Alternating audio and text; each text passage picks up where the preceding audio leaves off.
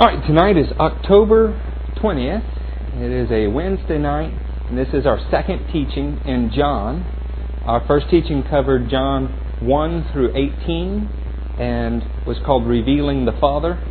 And our second teaching in John starts in the 19th verse, and we will see where it ends, but it is called the Messianic Expectation. So, we're going to begin this series in John, and I've wanted to refresh your memory on a couple things that ought to be engraved in stone at this point. In the first 18 verses of John, one of the major things that you picked up, of course from the title of last week's message, is that Jesus' purpose was to make the Father known. Everybody agree with that? You understand? Nobody could understand God, so God poured Himself into someone who was His representative to the point where He was declared to be God, to make God knowable, understandable, and seeable to you.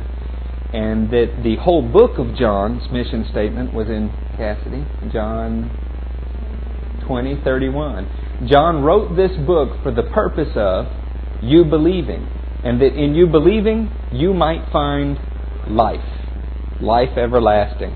The goal of Christianity has never been to go to heaven. John never makes the case that it's to go to heaven. He writes the book for one purpose, that you might believe that Jesus is the Christ, and that in believing that, you might find life. Now, when I say life, I'm speaking about the incorruptible power of life, by which Melchizedek was a high priest in the heavenly order, by which Jesus is a high priest according to the book of Hebrews, and by which we will resurrect in bodies that will never die in an eternal state that people think of as heaven. Now we are going to pick up in John 19. Just a couple other little points as 1:19. Yeah, sorry about that. Remember that John was probably the youngest of the apostles. He died, the only one to die a natural death under Trajan, who hated the Jews because Trajan had participated in the suppression of the Jewish rebellion. In fact, he was in the head of the 10th Legion. Either 10th or 9th. I can't ever seem to remember that. And y'all in John 1:19 now? Okay, we have just completed the 18th verse, which says, no one has ever seen God, but God, the one and only, who is at the Father's side, has made Him known. I described the chapel to y'all with the mirrors on the floor so that when you looked up and you saw the ceiling, it was overwhelming and you couldn't take it in. So the owner of the chapel put the mirrors on the floor so you could sit in one place and study it, and it was absorbable to you. And that is the way that Jesus is making the Father known. He's the perfect reflection of the Father. When you look at Him, you're seeing everything that the Father is. Moving on from there, John picks up a theme that he had begun earlier in the chapter. And he's returning to something that had to happen before the Messiah was introduced to the people of Israel. And this starts the 19th verse. It says, now this was John's testimony when the Jews of Jerusalem sent priests and Levites to ask him who he was. He did not fail to confess, but freely confessed, or confessed freely, I am not the Christ. That's an odd thing to say, isn't it? There's no record in John. There is no record in John yet of anybody asking him if he was the Christ. So why would he confess freely as if he were being questioned about being the Christ? Why would anybody think that he was the Christ? Did he make a claim to be Christ? Not as recorded in the book of John. Let me start with this first verse and then we'll introduce these concepts. It says, the Levites and the priests came to question him, right? How can you be a priest and not be a Levite? You can be a Levite and not be a priest, but you can't be a priest and not be a Levite. In all likelihood, these are representatives of a commission that was sent out from the Sanhedrin. Sanhedrin had representatives from all of the tribes, comprised 70 or 72 members, depending on who you talk to, and they sent some of the priests and Levites out to question John. And John immediately confesses, I'm not the Christ. Why would that be? They were looking for, who was looking for? They were looking for the Christ. Turn with me to Luke 3.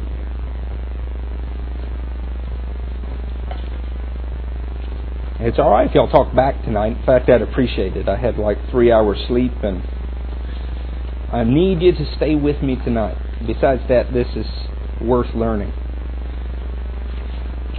In Luke 3, he sheds a little light on this, and it says in the 15th verse, the people were waiting expectantly and were all wondering in their hearts if John might possibly be the Christ. And then John goes on to answer them that he's not, of course.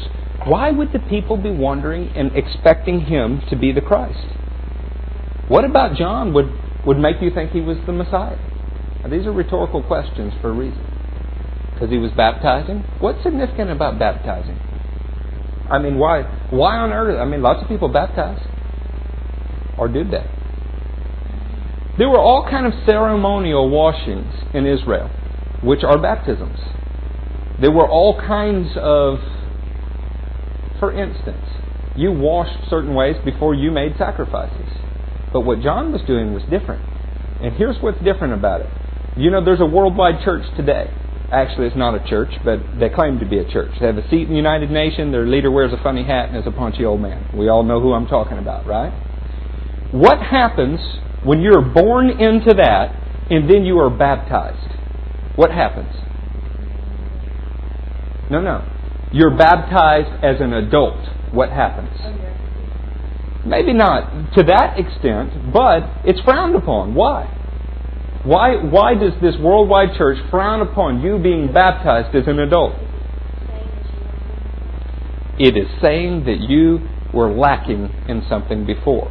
You know what was upsetting to the people? The reason the Sanhedrin came out and said, hey, are you the Christ? You know, tell us plainly. And he says, no, man, I'm not the Christ. He came with a mission and a purpose in mind. And in doing so, he was baptizing people. Do you know what John's baptism was? What does Paul tell us? Yeah, in Acts 19, it says John's baptism was a baptism of repentance. There's a problem with that. These are Jews. These are sons of Abraham. They were already clean. They were already sons of God. And to be baptized would imply that they weren't. This is why John reacts to them in the way that he does. Who warned you to flee from the coming wrath? The axe is at the root, buddy. It's going to be cut down. Because the idea was, we're Abraham's children. We don't need to be baptized. There was only one figure. Actually, there were three, but there was only one status of figure that they expected to have the authority to tell people they needed to be baptized. That would be the Messiah. Because if they were Abraham's descendants, they had no need of anything else. So when they see that he's baptizing, when they see people going out to him, now you're going to hear other people contradict what I'm saying. They're going to say, oh, the Jews' baptism was nothing new. It was nothing new for a Jew to proselytize by baptizing. David's a Gentile, he wants to become a Jew, then I have to baptize him. It was nothing new for a Jew to have ceremonial washings, but not for the purpose of repentance. Not for the purpose of changing your state. For the purpose of washing your hands. Not changing your state. Now, you know what? If David was a Gentile and he needed to be proselytized, and so I baptized him, and at different times in history he became a Jew then, at other times it was his children. But you know what always happened?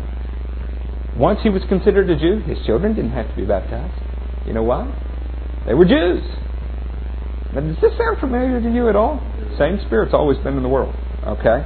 So this was a new thing. And they came and said, hey, are you the Christ? And he says, no, man, I'm not the Christ. But the people were wondering if he might be. Let's keep going with that, and I'll explain more. Verse 21. They asked him then, who are you? Are you the Elijah? I'm obviously going to get way off on this Elijah thing, so before I do, the first question, who were they looking for? The very first one, are you the Christ? Are you the Messiah? Christ means anointed one. Why on earth would the Jewish people be looking for an anointed one? It had been promised. Listen to some of these, and you all know these. I've taught on them a million times. Genesis 3:15. It promises that there would be a specific seed. The seed of the woman would crush the head of the enemy. It promises that. Her offspring, her seed would. They knew that, and every woman had been birthing children, hoping that hers was the seed. In Genesis 22, you saw Abraham looks up in the distance and sees a place. In John, Jesus said, Abraham longed to see my day. This is John 8, 56.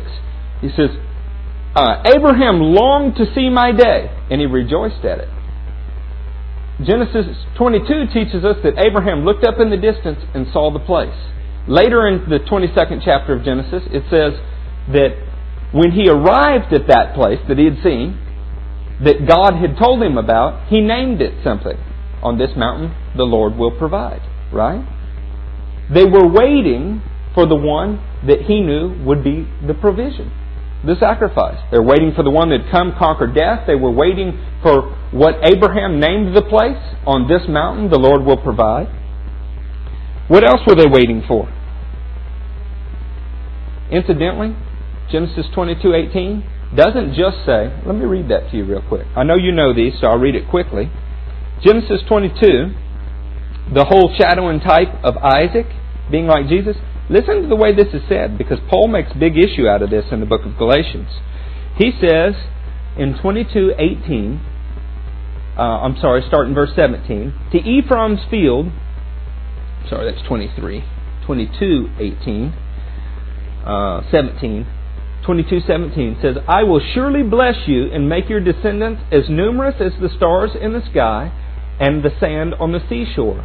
Your descendants will take possession of the cities of their enemies, and through your offspring, do you have a footnote there? Through your seed, all nations on earth will be blessed, because you have obeyed me. On the mountain that Abraham saw, and that Jesus referred to in John 8, where he said, Abraham saw my day, in that place, Abraham says, hey, here the Lord will provide. In that very spot, God speaks to him and says, all nations on earth are going to be blessed. Not just through your descendants, which is how it's translated. Your footnote says, through your seed. Paul takes that word seed and says, he didn't say seeds. He said seed, speaking of one that they were waiting for. Balaam even spoke of a star rising out of Israel. You remember that? It's in Numbers 24. Genesis 49 spoke to the sons of Judah and said in 49:10, the scepter will not depart from your feet until the ruler to whom it belongs comes, and the obedience of the nations will be his. All of these spoke of a single individual. Now there are many, many Messianic references that are vague, that speak of a town where the Messiah will be born, a time the Messiah would be born, or a tribe or people group that he would be born to, but these are different. These spoke of a single individual who simply became known as the Anointed One, the star, the ruler whose staff wouldn't depart, the seed, the conqueror of the enemy, all of those things. So they were waiting and they referred to him as the Christ. This gets very important because when you're reading in John, later you get to places where Jesus looks at the Pharisees and he says, guys, I'm not going to condemn you on that day. Moses is. You know why? You've set your hopes on Moses. He wrote about me, and yet you refuse to come to me and find life. A friend of mine, actually a relative of mine, took out a Bible concordance. I gave him, and he looked. The word Jesus never appeared in the Old Testament. So he thought, this must be wrong. How could this be true? It's not wrong. You just have to understand what the expectations of Israel were. They weren't waiting for a man named Jesus. You have the benefit of a rear view mirror when you look at Bible prophecy. They didn't. They were waiting for the Anointed One. They were not necessarily waiting for a carpenter who was 33 years old and, had Mary for a mother. They were waiting for the Anointed One and who was supposed to do other things. Psalm 2 speaks of the obedience of the nations being his. All kinds of scriptures do. So we don't need to read those. But they're all speaking of a single individual. We learn in the New Testament that even as Israel was a single individual, but comprised a whole nation, and so it could be a collective term, the Christ, who is a single individual, also that term refers to his whole body. Make sense? Okay. So they were waiting for the Christ, and when he confesses freely, I'm not the Christ, verse 21 says, they asked him then, who are you? Are you Elijah? He said to them, I am not. Are you the prophet? He answered, no.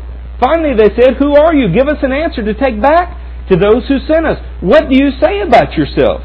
John replied in the words of Isaiah the prophet, "I am the voice of one calling in the desert, make straight the way for the Lord." Now some of the Pharisees who had been sent questioned him, "Why then do you baptize, if you are not the Christ, nor Elijah, nor the prophet?" "I baptize with water," John replied, "but among you stands one you do not know. He is the one who comes after me, the thongs of whose sandals I am not worthy to untie." This all happened at Bethany, on the other side of the Jordan, where John was baptizing.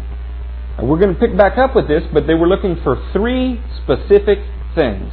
And because he was baptizing, they were confused and thought he must be one of those 3 things. Since he was baptizing and telling Jews that something is wrong with you, you need to bring a change in your state to get ready to meet with God. Your national heritage is not enough. The fact that you were born in the natural lineage of Abraham is not enough. They took real offense at this. In fact, the leadership began to think, wow, he's misleading the masses. Now, isn't that interesting? Did we not see something very similar to that in our own Reformation? When people began to reject the religion that they were birthed into, that because they were born to a certain family and christened to a certain family, that they were good to go. Well, when people began to be raised up and say, you know what? That's not good enough. There needs to be a change in your state. You must be born again. Salvation's by grace through faith, not by works that any man should boast. What happened? The leadership went out to meet with them. And they burned all of them that they could catch. And when that didn't work, they tried to burn the book that taught that. See, mankind's not really changed a lot. God's progressive revelation is going forth, and the whole time the progressive revelation is going forth, there is a power that opposes it. But what we can glean from John, that I want you to glean, is that the hope of the nation centered around 3 people. They were waiting for 3 things. And sometimes, these 3 things, it's unclear whether they thought they would be the same person or 3 different people. You know, there are times in David's life, he acted just like a king. Was he a king? Yeah. There are times he acted just like a priest. You remember at Nob? Was he a priest? He wasn't of the priestly tribe, was he? But he did act like a priest. He wore their garments and God honored it, didn't he? There are times David acted like a prophet. Was he a prophet to the nation of Israel? Not really, but he sure prophesied. And most of them are recorded in our books of Psalm, right? It's sometimes hard to say, was David a prophet, was he a priest, or was he a king? Or is he all 3? The Messiah is an awful lot like that. They had 3 general expectations, and they weren't real sure how all these pieces fit together, so they're asking, John, you don't seem to be a normal guy, and you're doing things that upset us, so we need to know, basically what they're asking, by what authority are you doing this? And they said, are you Elijah? And what did he say? They said, they asked him then, who are you? Are you Elijah? He said, I am not. There's some problems with that though, aren't there? Who did he say he was? Let's start there. Who did John claim that John was? And where is that found? That's Isaiah 40. Somebody get there. This is actually a quote from multiple places, but the most complete is in Isaiah 40. You there? Okay, Isaiah 40, starting in verse 3. You can read it.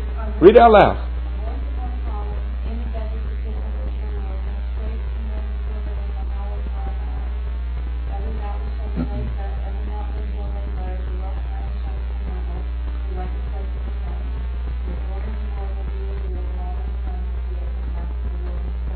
Okay, and now the people on CD won't get to hear that, so I'm going to repeat some of it, but get this. Why would they be offended that he was baptizing? Remember? Because they would indicate that there needed to be a change in the state of the regular Jews.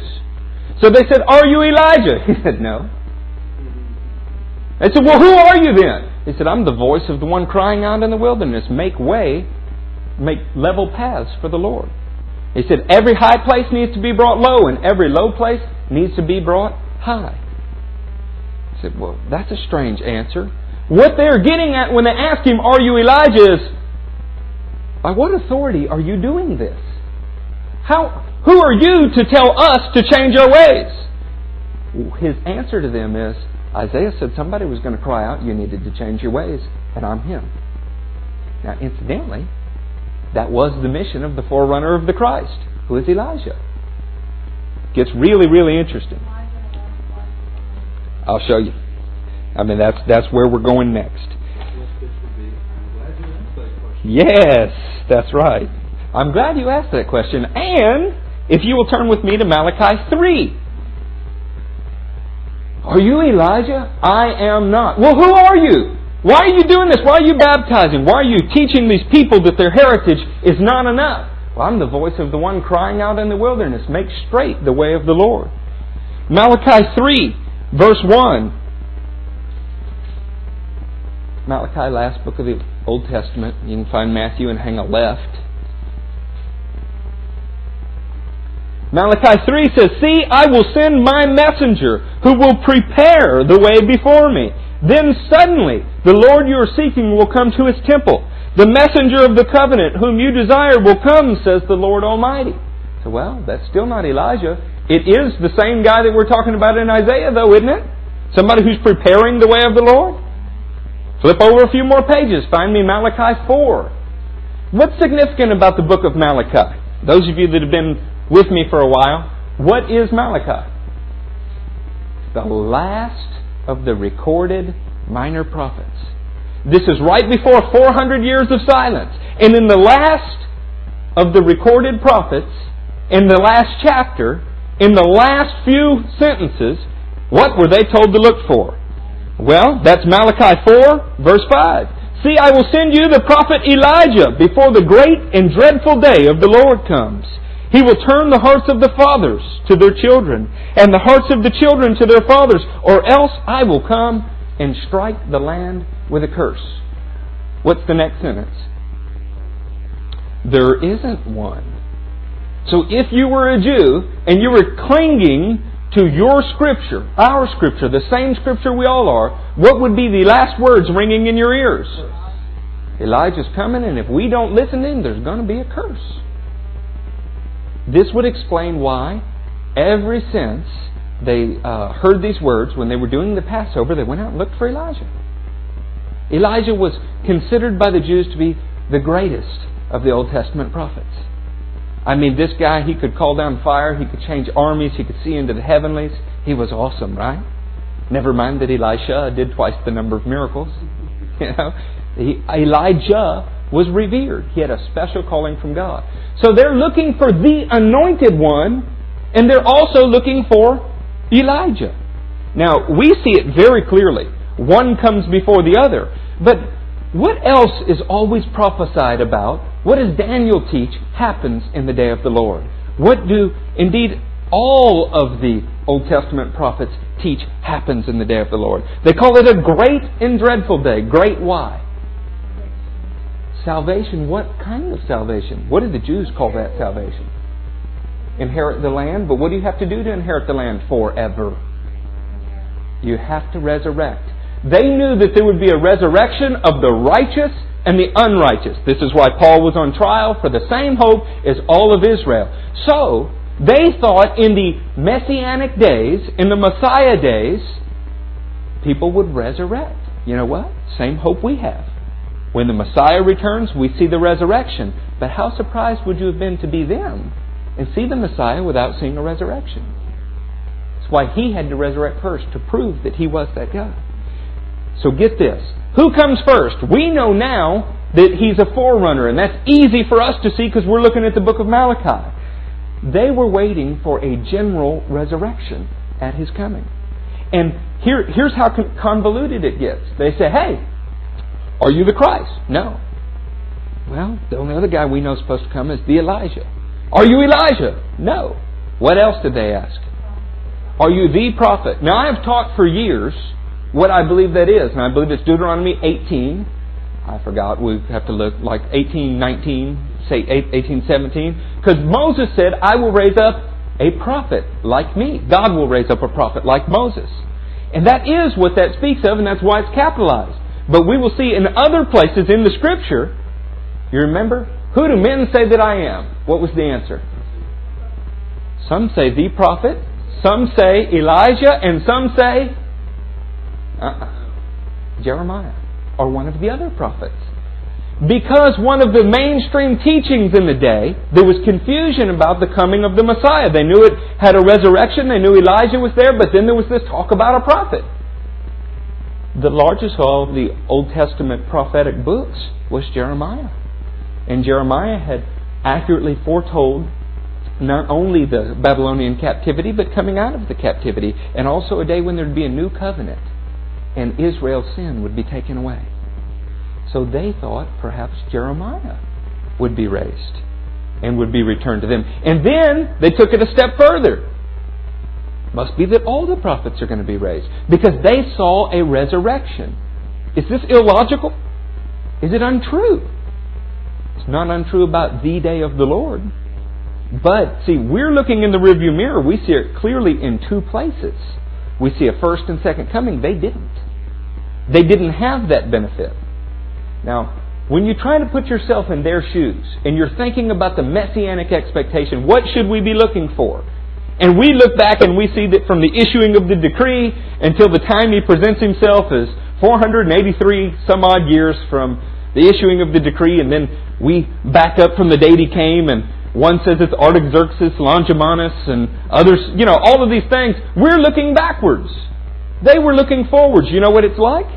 It's just like people today. Some say, oh, well, I think He'll come before the trib. And they point to a scripture. And others say, no, I think He'll come in the middle of the trib. And then everybody who's right says, no, He'll come after the trib. I'm kidding. I kind of gave my position away, didn't I? We're just as confused about His second coming as they were His first. Is all of it based on some fact? Sure. But it's not all right. So they're trying to place these guys. I said, dude, you got a belt like Elijah. Got, the garb like Elijah. You act like a prophet. We haven't seen anybody do the kind of things you're doing. Not that it was miracles. He just was set apart from birth. He came, and what kind of message did John the Baptist preach? Repentance. I mean, he was fiery. He blasted them, you brood of vipers. What kind of message did Elijah preach? Who remembers one of Elijah's famous sermons? I preach on it all the time. It's in Kings 18. He's on Mount Carmel, and what does he say?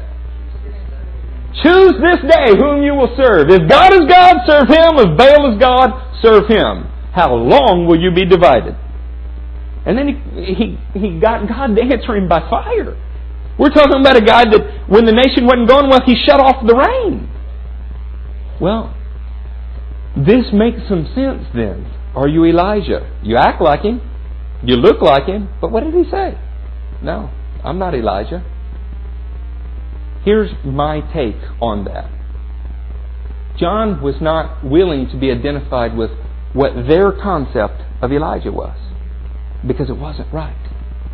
The thing that they thought Elijah would do, John was not there to do. What was John there to do? That's how he answered.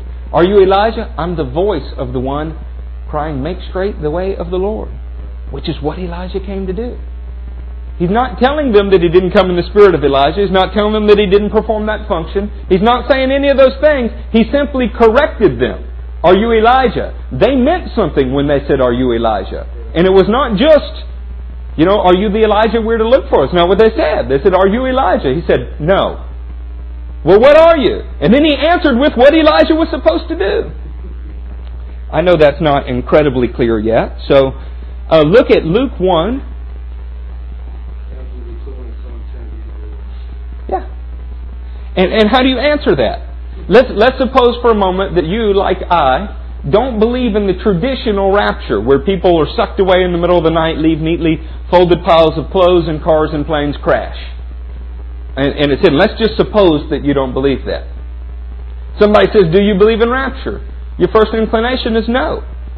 But it really wholly depends on what they mean by that word, doesn't it? Because if what they mean is, do you believe in a catching up with the Lord in the air? Well, absolutely. Thessalonians says it. But the implications they're trying to draw by that word, you don't agree with. Do you believe Hey, here's one that charismatics say, do you believe in the Holy Spirit? I don't know a Christian anywhere that doesn't believe in the Holy Spirit. But if what you're asking me is, do I believe in the manifestation of the gifts in the church? Well, that's different than believing in the Holy Spirit, isn't it? You know, sometimes our terminology separates us. He was not willing to be put into their box. Okay, y'all in Luke 1? And I'll try to make that a little clearer to you. Not just that, but whatever their conception of Elijah was, they're asking him, are you that? Now, here's where this gets interesting. And I'll tell you, our knowledge is a little incomplete here, and I'm going to shed some light on this. Okay? It's why I had y'all with the appetizer before the sermon. When I talked to you about those things, I wanted you to think about it during worship. In Luke 1:16, it says, many of the people of Israel will he bring back to the Lord their God, and he will go on before the Lord in the spirit and power of Elijah to turn the hearts of the fathers to their children and the disobedient to the wisdom of the righteous, to make ready a people prepared for the Lord. Right? Who's that speaking of? Is it a quote? Huh? Yeah. Y'all speak up. I can't hear you. It's talking about John, but it's a quote from Malachi. So is John Elijah? Let's see. Matthew 11. Turn to Matthew 11. This is, somebody told me this year that the Bible supported reincarnation. And I said, why is that? They said, because Jesus said John was Elijah. So he had to be reincarnated. I said, no, it says that he came in the spirit and the power of Elijah. They said, no, it says he's Elijah. You know what? It really kind of depends on which place you read and what translation you're reading. I still don't concede that it says he was Elijah. It says he was the Elijah to come. But how is that really different? Okay, let's look at it. Y'all in Matthew 11? It says, Jesus says, and if you're willing to accept it, he is the Elijah who was to come. He who has ears to hear, let him hear. What on earth does that mean? Matthew 17, verse 10. The disciples asked him, why then do the teachers of the law say that Elijah must come first? Teachers of the law were saying Elijah must come first. Is that right? Yeah, that was right. Jesus replied, to be sure Elijah comes and will restore all things. But I tell you, Elijah has already come, and they did not recognize him, but have done to him everything they wished. In the same way, the Son of Man is going to suffer at their hands. Then the disciples understood that he was talking to them about John the Baptist. I bet you may have never thought about this before, but he just said, to be sure Elijah does come and will restore all things. But I tell you, Elijah has already come. You know, the Messiah is not the only one who comes twice. What is the big problem with their Messianic expectation? What's the big problem with it? They were waiting for a Messiah that was a conquering king, right? Haven't you heard that all your life? And what did they get? They got a lamb. They were waiting for an Elijah who was making ready the preparation to restore all things. And they didn't get him either. They simply got the voice of the one crying out in the wilderness, make a level path for the Lord. But I tell you that my reading of this scripture lets me know that just as Jesus is returning a second time, Elijah will come first to prepare the renewal of all things. Now, if you don't accept that, that's okay. That's just how I read this. I said, well, what do you mean he's going to come? Jesus said he had already come, and he will come to restore all things. Am I reading that wrong? Does anybody take serious issue with that? Jesus replied, to be sure, Elijah comes and will restore all things. But I tell you, Elijah has already come, and they did not recognize him, but have done to him everything they wished. In the same way, the Son of Man is going to suffer at their hands. Did Jesus suffer at their hands? Who else suffered at their hands? Okay, now this, I may be making too much of this. But as I see it, the Messiah they were waiting for was not the Messiah who came. A gentle lamb came instead of a conquering king. The Elijah they were waiting for, who initiated the restoration of all things, because that's what Malachi talked about, is not the Elijah they got. Somebody came in the spirit and the power of Elijah, preaching the same message as Elijah, but he was not physically, literally Elijah. He was a kind of Elijah, but he was not. If Elijah's mama looked at him, she wouldn't have seen Elijah. How else do you know that? Because Elijah appeared on the Mount of Transfiguration, and they didn't say, "Wow, look, there's John the Baptist." They said, "There's Elijah." Okay, so this is not reincarnation.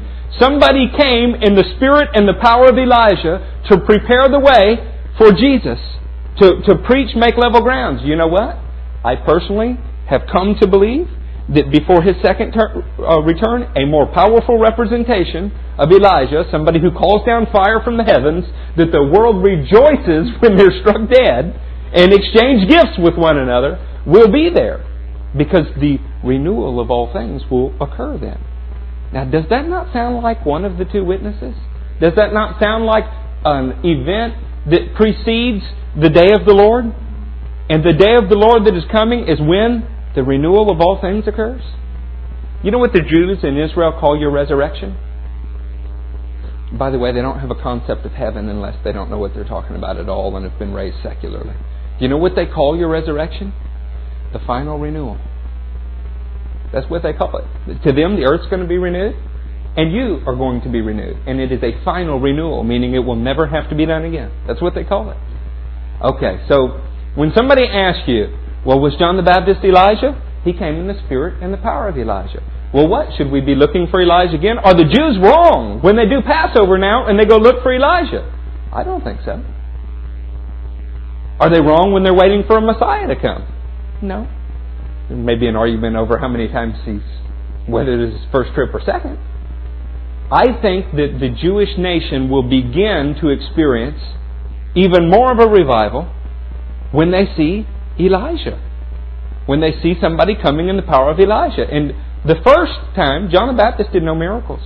The second time, this guy who comes in the power of Elijah, or however that works, he's going to do lots of miracles. The Bible teaches that. They'll be given power. Shut up heavens. Call down fire. Does that make sense?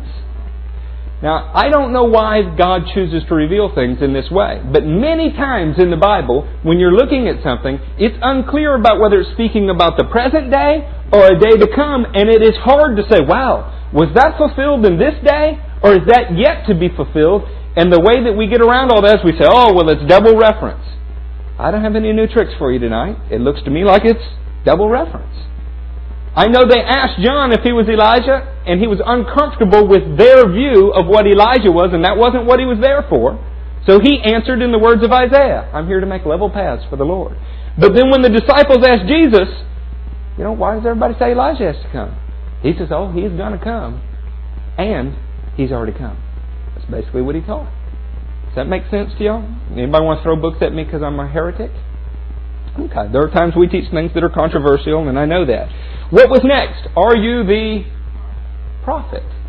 Now remember, when they say this, I've taught forever that this is a singular person. But there was debate in Israel. Is this a singular person or not? How do we know that there was debate? One way that we know there was debate is that... I hope I wrote it down. Let's see.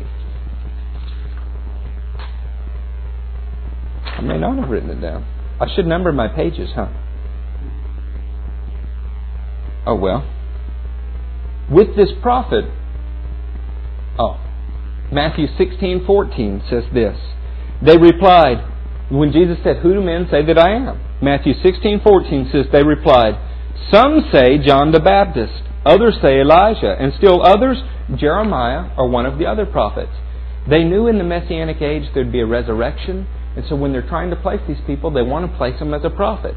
Isn't it interesting that they were willing to accept John the Baptist as the Christ, but not the Christ? You know what else is confusing at first glance? Did Jesus baptize? So the guy who came, but to the Pharisees, to the Sadducees, looked like he was doing something only the Christ had the authority to do, said, no, I'm not the Christ. And then the guy who is the Christ didn't do that. Why? What did John say about it? I baptize you with water. And that seems to really get under your skin. There's somebody who's coming who will baptize you with fire. And I'm not worthy to handle his sandals. See, we read that and we go, what on earth, it just sounds like poetic language. You know what he was doing? He was digging them even deeper. They're upset he's baptizing with water because it implies they're incomplete and need to change. And he says, hey, there's somebody out there among you guys whose sandals I'm not worthy to tie. And you know what? I baptize with water, but he's going to baptize you with the Holy Spirit and with fire. Now, in church today, we go, I want the baptism of fire. I don't want it, not a bit. I hope to avoid it with all of my life. Because he baptizes with the Holy Spirit and with fire. I don't see those two things occurring simultaneously. I see you as getting one or the other. He uses both and connects those two things equally. But the same Scripture teaches us that there's a winnowing fork in his hand. And that the wheat gets gathered in the barn and the chaff gets burned up with unquenchable fire. So when you get baptized in fire, it's because you did not get baptized in the Holy Ghost. Now that's not what I came to teach tonight. But listen to this from their perspective. I'm teaching on the book of John and the Messianic Expectation. We're waiting for the Messiah. We're waiting for the Anointed One. Wow, could this be Him? Let's go see. He's baptizing. Everybody's going to Him. We know in their minds, they're saying only the Messiah would bring about this kind of change because we're Jews. We have no need of repentance. We're children of Abraham. And they get out there and they ask, wow, are you the Christ? No. Well, then you got to be the forerunner of the Christ. You Elijah? No. Well, then you're one of the prophets, or are you the prophet, the one Moses spoke about? No. Well, who are you? I'm telling you to get ready for the Lord. I'm telling you to make your way straight. And by the way, they busted in and said, well, why are you baptizing then? If you're none of those people, why are you baptizing? He goes, I'm baptizing with water. Somebody's going to come baptize you with either the Holy Spirit or with fire. And I understand, I just put that in King Eric English. But that's my understanding of what he's teaching. That must have really got under their skin. I'm sure they didn't jump up and down and say, oh, for joy, for joy. They're waiting for something, and what's being presented to them doesn't match any of it. It matches the Scripture perfectly, but it does not match their expectation. Does that make them stupid? No. In fact, let me read you something. Starting back in John 19. It says, now this was John's testimony when the Jews of Jerusalem sent priests and Levites. Let me remind you of something that I'm scared that when people read the book of John, something will happen. One of the things that I'm scared of is because you see there the Jews of Jerusalem. Many times John simply says the Jews. And so you could have a tendency to think the entire nation felt a certain way. But he didn't say the Jews. He said the Jews of Jerusalem, Levites, and priests. Okay, Jews is a broad group. Then the Jews in Jerusalem is a smaller group. Then Levites is a smaller group. Then within that, priests is an even smaller group. John uses the word Jews to speak of Jewish leadership, always. You understand what I'm saying? So from here on out, when it says the Jews tried to kill him, or the Jews did this, you need to remember, that's a term that is speaking in John's mind of Jewish leadership. I don't think he ever intended to indict the whole nation so that under a popish Roman leader, people would persecute Jews for being Christ killers. The nation of Israel were not Christ killers. Not the whole nation. That room where that trial took place would not have fit the whole nation. Surely we can agree upon that. In fact, many people were being baptized by John the Baptist. What does that tell you? They had a soft heart. They're willing to change. Many people embraced Jesus. But without the infilling of the Holy Spirit, they didn't have the ability to hold on to His teaching. But soon as the Holy Spirit was poured out, what happened? 3,000 in a single day saved. All of them Jews. So let's get out of our head that the Jews are bad people, or that they're stubborn or stupid or any of those things. We'd greatly err. Everything we have, we owe to the Jews. Now, moving on from there.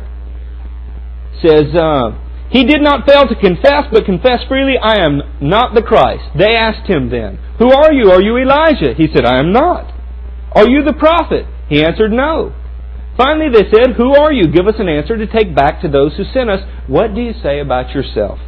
John replied in the words of Isaiah the prophet, I am the voice of one calling in the desert, make straight the way of the Lord. Now some of the Pharisees who had been sent questioned him, Why then do you baptize if you are not the Christ, nor Elijah, nor the prophet? I baptize with water, John replied, but among you stands one you do not know. He is the one who comes after me, the thongs of whose sandals I am not worthy to untie. This all happened at Bethany on the other side of the Jordan where John was baptizing. The other Gospels record that he baptizes with the Holy Spirit and fire. But what I want you to get tonight in our closing moments, and then we're going to cover the prophet just a little bit, it's first of all, they were looking for a Christ, a single anointed person. Some of them thought of him as a king, a conquering king. Others saw him in many different ways. I mean, the one thing that most people did not foresee is deity. I'll just be honest. Because they saw him as a son of David. They saw him as a son of Eve. They saw him as all of these things, and they did not understand at all the extent to which the Messiah would come as a representation of God. Now, I'm not saying nobody understood that. I mean, you see, guys like Thomas said, My Lord and my God. Guys like Paul embraced him and said, Jesus, who is God over all, in Romans. I mean, you do see people embrace him with that, but that was not the mainstream thought. Secondly, they were looking for Elijah. They were looking for a guy that, in Jesus' own words, would bring about a renewal of all things. Because it's what Malachi had promised. He's going to come right before the renewal. So when you see him, the renewal of all things will occur. What did they ask? What did the disciples ask Jesus in the opening chapters of Acts? At that time, are you going to restore the kingdom to Israel? Even the apostles were unsure when this was going to occur, until more revelation had been given them. But all Jews were waiting for an anointed one, and they had many thoughts about him. Conquer death, reign on David's throne forever, be from the tribe of Judah, all of those things. But their conception about how that would occur, who he would be, they didn't have all of those details any more than we have all the details of the second coming.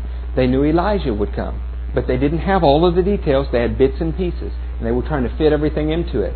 Now the prophet. What did Moses say about the prophet?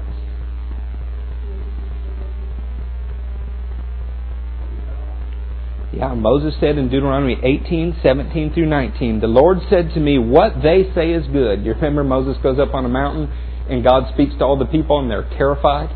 They're basically crying out, We need a mediator. The Lord says, What they say to me is good.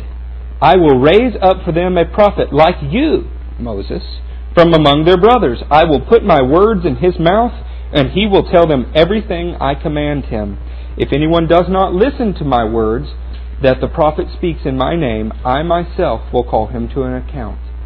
Now, that could be any prophet. Couldn't it? Or could it? If you were reading that and you didn't know anything else, what would you think? Could that have been speaking of Jeremiah? He was a prophet. If you didn't listen to his words, would you be called into an account? He would speak God's words, right? He listened in on the counsel of God. Could it have been Ezekiel? Could it have been Daniel? Amos? Obadiah? Zephaniah? Zechariah?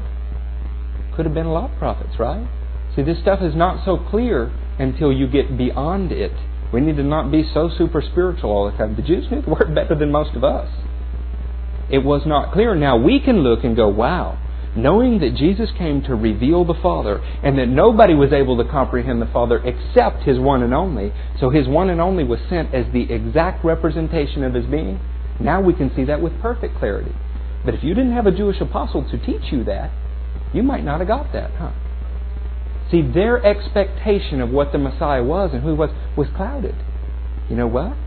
Our view of the future, Paul says, is like looking through a dimly lit glass. But when perfection comes, we will know even as we're not. Well, you know, it is always easier to look back at an event. The Jews have been so burned by this that when they teach in their synagogues now, most of them teach prophecy is not for understanding the future. I'm serious about this. They teach you prophecy is so that when the future occurs, you can look back and see that God foretold it. They teach prophecy in the rearview mirror. We teach it as looking into the crystal ball. Now, both of those are probably correct. It's to warn you about what will happen, and so that after it happens, you know that God announced it in advance. He taught that about the ingathering of the Jewish people. He taught that about a lot of things. So when they're looking for this prophet, we know that they were looking for a prophet, and some said it could be Jeremiah. Some were confused, thought it could be Elijah. But when they say the prophet, they seem to understand they were talking about a special prophet. I think it's the one Moses spoke of. We know that the apostles knew that it was that, because in Acts 3, verse 22, you see these words. For Moses said, the Lord your God will raise up for you a prophet like me from among your own people. You must listen to everything he tells you, and anyone who does not listen to him will be completely cut off from among his people. Indeed, all the prophets from Samuel on, as many as have spoken, have foretold these days, and you are heirs of the prophets and of the covenant God made with your fathers. He said to Abraham, through your offspring all peoples on earth will be blessed. When God raised up His servant, He sent him first to you to bless you by turning each of you from your wicked ways. You know what that scripture does? It takes the idea of the anointed one and the prophet and it merges them into the same person, Jesus. And they announce that in the 2nd chapter of Acts. The one seed promised to Abraham and the prophet are the same guy. But you know when that was unclear? Before you understood who Jesus was. So what I'm trying to get you to understand is, number one, what we taught earlier in the book of John, is John is teaching that Jesus presented Himself so that the Father would be understandable. That the book of John was written down so that you might believe Jesus is that anointed one and in Him have life. That in Jesus we see a picture of the Father, but that the people's expectation was clouded. It was confusing. So they weren't sure whether these were three different people, whether they were the same person, and Jesus didn't seem to go out of His way to explain it. And certainly you see John the Baptist didn't. He expected something else that I've been teaching. He expected what He did to convince them. He didn't go out and explain, no guys, you have three incorrect perceptions. He didn't do any of those things. He simply did the work of the Father and then trusted that His deeds would speak for Him. And the few times He does say it plainly, they're unable to receive it. Now, I say all of that to set up our next Bible study, which will be Wednesday, because John the Baptist looks out into the crowd. God has shown him that a dove would descend upon somebody and remain, not a dove, but the Holy Spirit would, and that is the one. And He announces Him in another way that the Jews had not expected. Behold, the Lamb of God come to take away the sin of the world. Our next message, so we've moved from Jesus' mission and the mission of the book of John to the expectation of the people to the announcement of Jesus. And it was, behold, the Lamb of God. The Lamb of God was not one of the three things they were waiting for. This gives you some insight into the background of the Jewish people. It will give you insight also into our lives. Because just like the Reformation seems to mirror some of the attitudes that you see here, you're going to find that the same problems religious people had in Jesus' day, the church has in our day. And it will give you insight into living and make the book of John more understandable to you. Fair enough? Ask a question. No, ask a question. I would love it. I got maybe 5 minutes. The scripture here in verse 27 is like really, really important. Verse 27. 1 John 27. So He is the one who comes after me. So if you were just someone out there, you wouldn't speak of one coming after you because you wouldn't know your place or your order in things. So He's telling them there's someone coming after Him. So that means, in evidence, He has to be a forerunner to something. The next thing He says is, the thongs of your sandals I'm not worthy unto untie.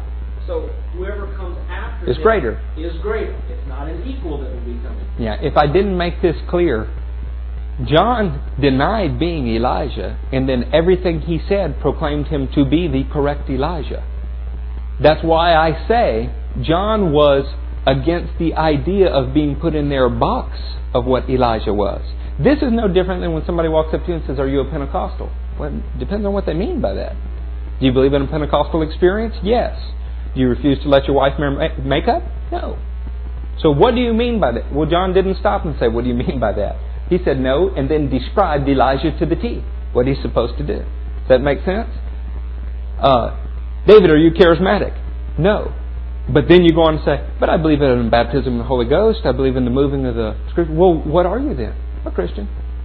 Yeah, that could be a real conversation, right? I refuse to wear any label, but I'll describe exactly what I am according to the Word. So that's exactly it. John, because from the womb he was filled with the Holy Ghost and set apart from the womb. Now, I want to tell you something.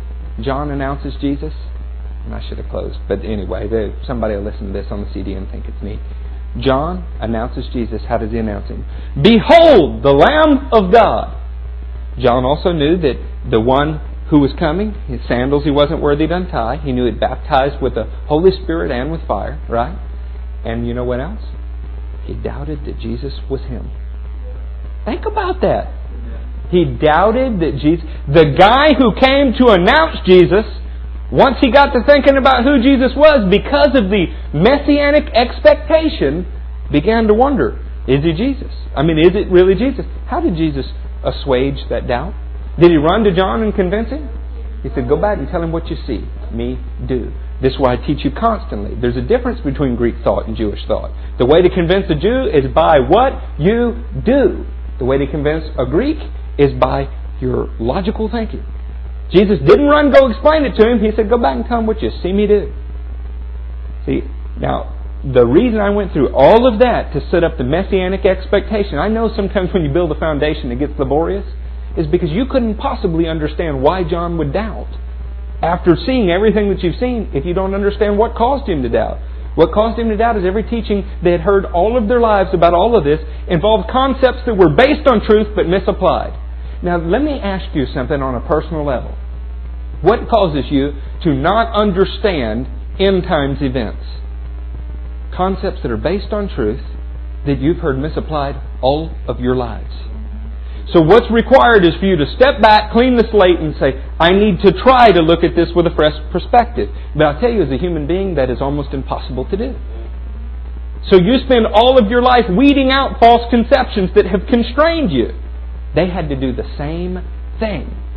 See, this takes it out of the category of they're bad, they're unspiritual, or they're mean, or any of those things. They're regular people, just like us.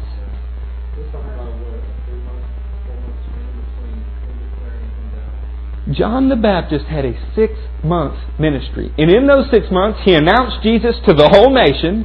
He declared that He was greater than him, that a man could only receive that which he had from heaven. He declared that He would be the baptizer in the Holy Spirit and the baptizer in judgment and fire. He declared that He was the Lamb come to take away the sin of the world. And then sent people to say, are you really Him? Now, there's all kind of messages that have been taught about that, about how even the faithful doubt. But what seems to escape everybody is, why would he doubt? Because they were looking for something that was based on Scripture, that was based on truth, but not clearly understood. So why are we confused? Why do we divide up into our sectarian groupings, get mad at each other and say, if you don't believe like I believe, then you're a bad person and you can't fellowship in my church? Don't write, what the guys say in Baton Rouge on the radio? Don't write me letters. Don't come talk to me about it. Don't do this. We are a thus and so church, a pre-tribulation rapture church, and we can't be convinced and don't want to talk about it. Well, how does that happen? It happens the same way. It's always been this way. Nothing's new. Nothing's new at all. Except that now more is expected of us because we have the mind of Christ. The problem is we also have our mind, and they conflict with each other constantly. And everybody says they've heard from God in the charismatic world, right? All of us have heard from God. God speaks to us every moment of the day. The problem is we all heard from God something different. Now, how on earth do you explain that? You can only explain it one way. Somebody didn't hear from God. Nobody wants to admit it to them. We're going to close right here. Y'all stand up and pray, and then we'll have all the questions you want, because I love this subject. But I do want to end the CD at an hour. So in the name of Jesus, the end, and let's pray.